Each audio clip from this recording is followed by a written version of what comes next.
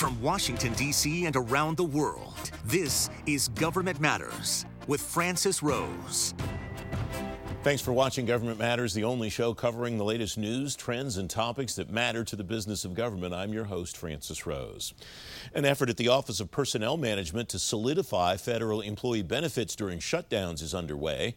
A provision in the 2020 National Defense Authorization Act designates the Federal Employee Health Benefit Program and the Federal Employees Group Life Insurance as emergency services.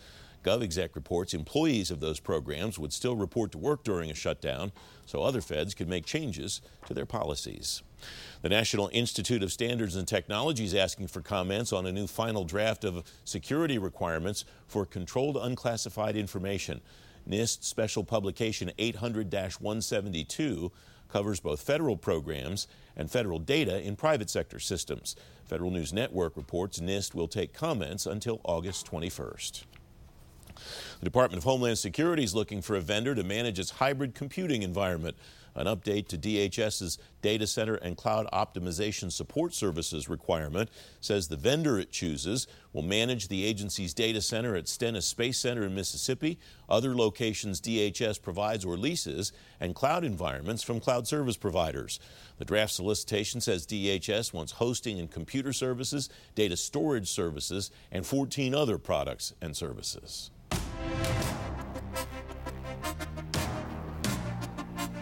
The House and Senate will work to reconcile their versions of the National Defense Authorization Act in the coming weeks. Here with what to watch in terms of strategy, readiness, and modernization as Congress works out 2021 authorizations, Mackenzie Eaglen, resident fellow at the American Enterprise Institute, writing and breaking defense under the headline, The Top 5 Really Important NDAA Policies.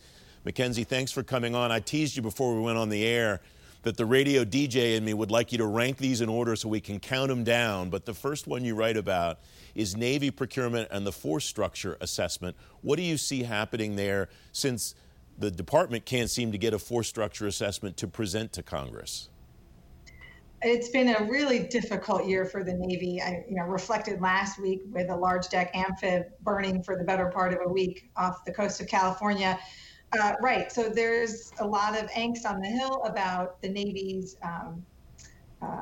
inability to deliver what's required by law and give that information to their overseers. But there's also a lot of concern in the Office of the Secretary of Defense about the Navy's plans, which is why Secretary of Defense Esper is withholding those documents currently. So Congress is waiting on the 30-year shipbuilding plan as well as the new force structure assessment, and they can't get either. So what they've done is try to grab the attention of the Navy in one version of the bill, which by withholding basically 3/4 of their operations and maintenance funding, which would pretty much put the Navy flat on its back. The second item that you write about is the change to the use it or lose it operations and maintenance money.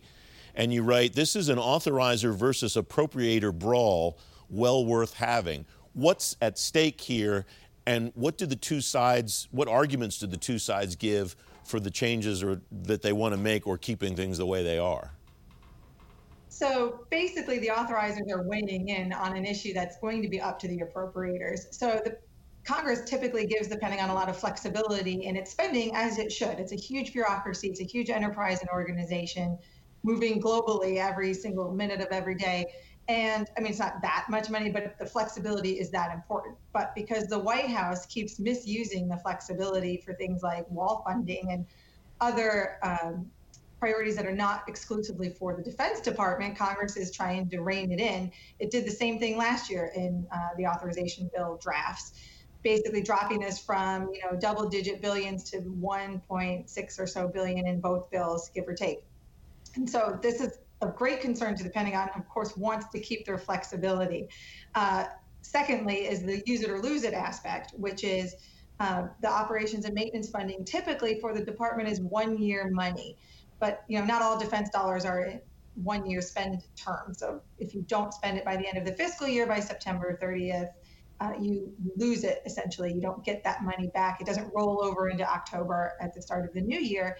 And Congress is finally, the pandemic has done what Congress has been unable to do for so long in these bills, which is saying, look, you can hold that money over a second year, particularly in a year with so much unforeseeable circumstances ahead. But really, it's not up to the authorizers, although it's a strong signal that both chambers and both parties support it in the authorization bill. Hopefully, the appropriators will agree.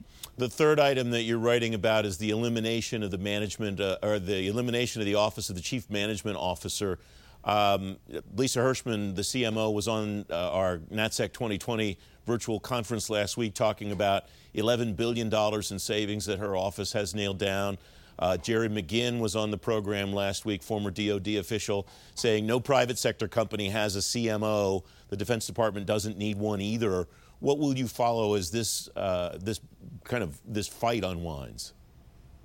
It's fascinating because Congress dragged the Pentagon into this, what it didn't want to do, which was creating this position. It went back and forth over many years, and it finally has the position created with the first fully qualified person to hold the job. And she's only been in it 6 months. And now they're trying to yank it back, basically to eliminate the CMO position and farm out most of those duties to the Deputy Secretary of Defense's office. But I see a strong case to keep the position and keep her in it, frankly. I know the Defense Business Board report, it was very good, and it looked, it had a lot of good rationale, but the time frame over which it looked doesn't include 2019 and this year for 2020. The Secretary of Defense calls Ms. Hirschman the Secretary of the Fourth Estate because of those reforms and savings and efficiencies that when you spoke with her, she identified. Not only has she identified them, she's done a unique thing over the department, which is not use fuzzy math, right? So too often in defense budget debates and programming documents, savings can just be something like, oh, well, we didn't put that under contract. And that's not really a saving. So Ms. Hirschman, or calling it reform when it's not actually changing the way the department does business. She's been really focused on, categorizing what's true reform, what's true change, what's really just simply a transfer of funds or duties elsewhere, what's a delay in a program. And nobody gets to call all savings reform anymore. We just have a couple of minutes left, so with all due respect, I want to skip over number 4, which is keeping U.S. troops in Germany, and get to number 5, which you term pitting the F-35 against the Virginia-class submarine. I'm not sure I would have expected at any point in the years that I've been following this to see Congress basically fighting it out between an airplane and a submarine, but here we are, Mackenzie. Here we are, and obviously, right, and I wrote that on purpose to draw you in, and I'm glad it worked. Basically, Congress wants more of both, right? They want more 5th-generation tactical fighters, and they want more ships, particularly attack submarines. So both the House and the Senate bills add money for this, but they differ. And a $2 billion wedge is a big difference. They differ in $2 billion in spending on the Joint Strike Fighters and in how to build a second Virginia-class submarine, if in fact they do. I think they probably will, but the Senate adds 14 more Joint Strike Fighters across the services, and the House needs to figure out, where they're going to, if they agree, where they're going to get that money, and then agree on that with the Senate. So the Pentagon only requested one Virginia-class submarine this year, but the House provided full funding for the second submarine this year. The Senate only provided $472 million in advanced procurement for that. So we're thinking about, the House is concerned about shipyard workload, which of course impacts jobs, and they're worried about potential layoffs even in the midst of a pandemic if they don't budget for that second attack sub this coming fiscal year. I think in the end they'll find the money to do both. Yeah, great list, and thanks for calling our attention to it. Mackenzie Eaglen of AEI, I appreciate you being on the program today. My pleasure, thanks. Up next, private sector best practices to push forward the president's management agenda. Straight ahead on Government Matters, how your agency can prioritize high-value work. You're watching WJLA 24/7 News.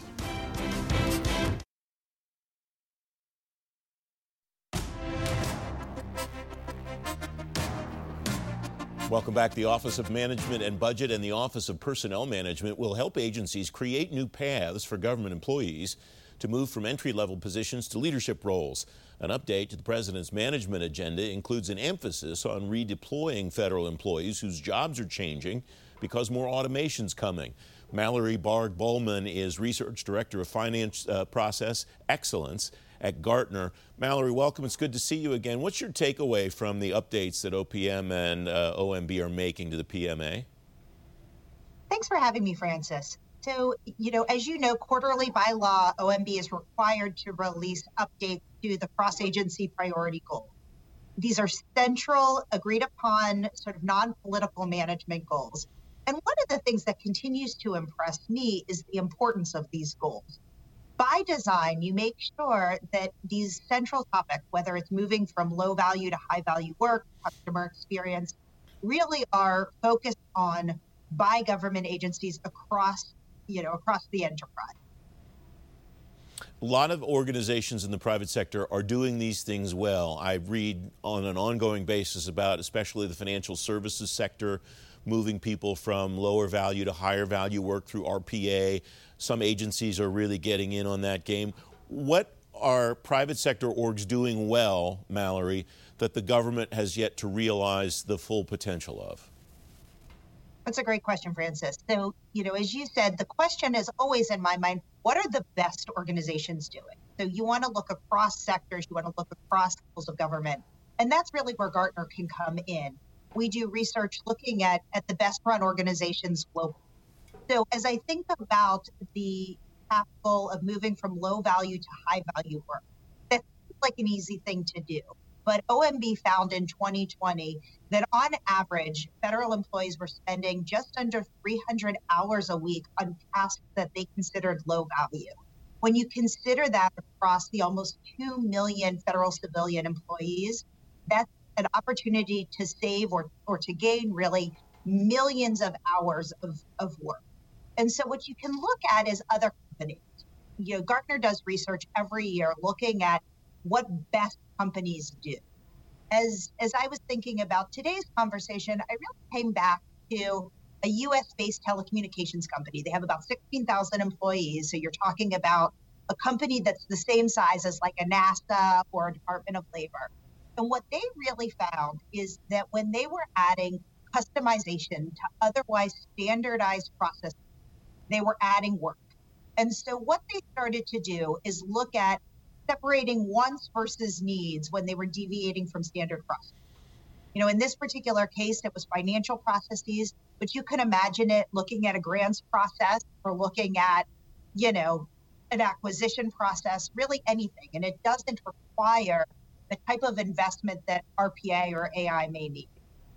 At the beginning of our conversation, Mallory, I talked about the framework that's in this update to the PMA to help agencies cultivate talent, essentially, to move them from entry level to leadership positions. The challenge for that is we've been following this, you've been following this, I've been following this happening in government for 10, 15 years or longer, and we're still following it, we're still not seeing it. What are companies doing in the private sector, especially given the fact that a lot of people now don't want to stay at the same company for 10, 15, 20 years. They want to move to different jobs. What are companies in the private sector doing to try to crack that nut, Mallory? Yes. So one thing that I've seen several companies in the private sector do is really understanding where their teams are spending their time. There was one US-based manufacturing company that really introduced process mapping. They wanted to make sure that for every process they were implementing, they knew what it required to get it done, who was doing it, how many hours it should take on average, and then points where there were deviations. So you wanted to make sure that when people are spending their time, that they're spending it in a way that really meets the goals of the company, that they're not kind of wasting time. But sometimes that's easier to realize what it is than not. And so they really wanted to make sure to operationalize as much as possible what those processes were. How do you translate all the changes that we've talked about so far into, essentially government process where there are things that the government has to do differently than the private sector can do them? Ways that the government can't move as quickly as a private sector organization can, or something else? Yes, no, absolutely. And I think government can and should be different than the private sector. But there certainly are ways to look at processes, to look at operationalizing how people spend their hours, to look at talent acquisition and talent management that are certainly transferable. And some of the different laws and rules governing government are there for very good reason. But that doesn't mean that they can't take some of the lessons around process efficiency that are well honed in the private sector and really apply them across sectors. Mallory, thanks very much as always. It's great to see you. Thanks for having me. Up next, more on the President's Management Agenda refresh. Straight ahead on Government Matters, the path to frictionless acquisition. Don't forget, if you miss an episode of Government Matters, you can find it on our website, govmatters.tv. We'll be right back.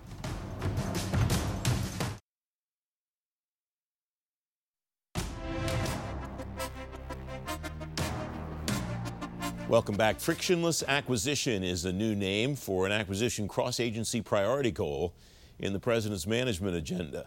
Federal Procurement Policy Administrator Michael Wooten and Department of Homeland Security Senior Procurement Executive Soraya Correa will join the team to own that cross-agency priority goal. Greg Giddens is a partner at Potomac Ridge Consulting, former Executive Director of the Secure Border Initiative Program Management Office, Customs and Border Protection. Greg, welcome. Thanks very much for coming on the program. What's the difference between what the CAP goal looked like before and what it looks like now beyond this name, frictionless acquisition? Francis, great to see you again.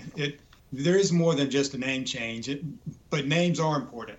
Even if you think about the name frictionless acquisition and think about friction, friction is taking kinetic energy and it being turned into heat. That's not what we need in our acquisition process. We need to maximize and maintain all the kinetic energy that we can to move forward.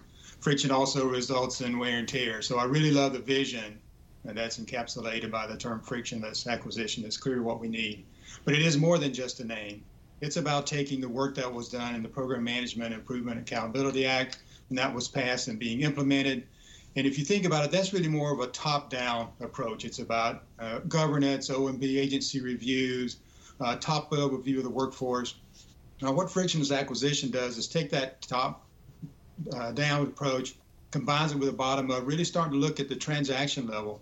How do you improve the transaction of the business? How do you use technology? How to use different processes and procedures? How do you really help the process work better for both industry and government so the mission is delivered? PAMIA is important, program management's important, but this really brings it all together in more of a capstone goal. There are three main strategies in this, and I am curious about each of them because the first one is promoting continual input and process improvement. And my fear when I read that, as you well know, is that that might morph into changing requirements and moving the goalposts, which is death to an acquisition, right? Right, correct. And actually, one of the first things under that is something intended to prevent that, at least to minimize that from happening, because you're right, changing and evolving requirements is death. It's really tough for an acquisition to stay on target when the target is moving. One of the early things that they looked at in terms of these process improvements is looking at the service acquisition workshops that have been sprouting up. And I believe they started in DoD, where you get that cross-cutting, that collaborative group together so that they can understand what's happening for the requirement. And even at the beginning, you bring acquisition professionals in, so you start thinking about strategies and approaches and engagement with industry. You talk to industry early in the process, and that cross-cutting collaborative group focuses on how do you make sure you get requirements right. So that is being addressed under there, but it is one of the key elements is making sure you really get the requirements right from the beginning. All right, second strategy here is supporting a high-definition acquisition information environment. What does that mean? There's language there, not right. There is language there, and if I was a data science, I would have probably understood it the first time I read it. Exactly. But I'm not. So, but I went back and read it a couple of times, and it's really about understanding the billions of pieces of data that we have, and how do you take that data and turn it into information that can be used for decision-making purposes. That's really at the crux of this. We have lots of data, but sometimes we don't really have a lot of information. And taking that data and exposing it, uncovering it so that it's easy to get to. If an organization is trying to make a more informed decision and they have to do an archaeological dig to find the data, they're just not going to have the time to do that. So how do you structure that data? How do you make it open and available, accessible, not just to government, but to industry, and look at all sources? Now, there's a lot of market intelligence that happens outside the federal government. So it's really about uncovering that data and make it available and accessible so that we can make better decisions. We can understand better about what we're buying, how we're buying it, so we can better leverage the market.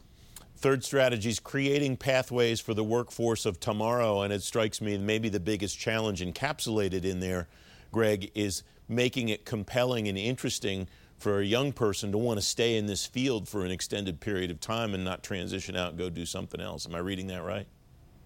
I think you're absolutely reading that right. That's one of the things that the federal government continually struggles with, is how do you bring in that fresh new talent and how do you keep them engaged and keep them challenged and involved.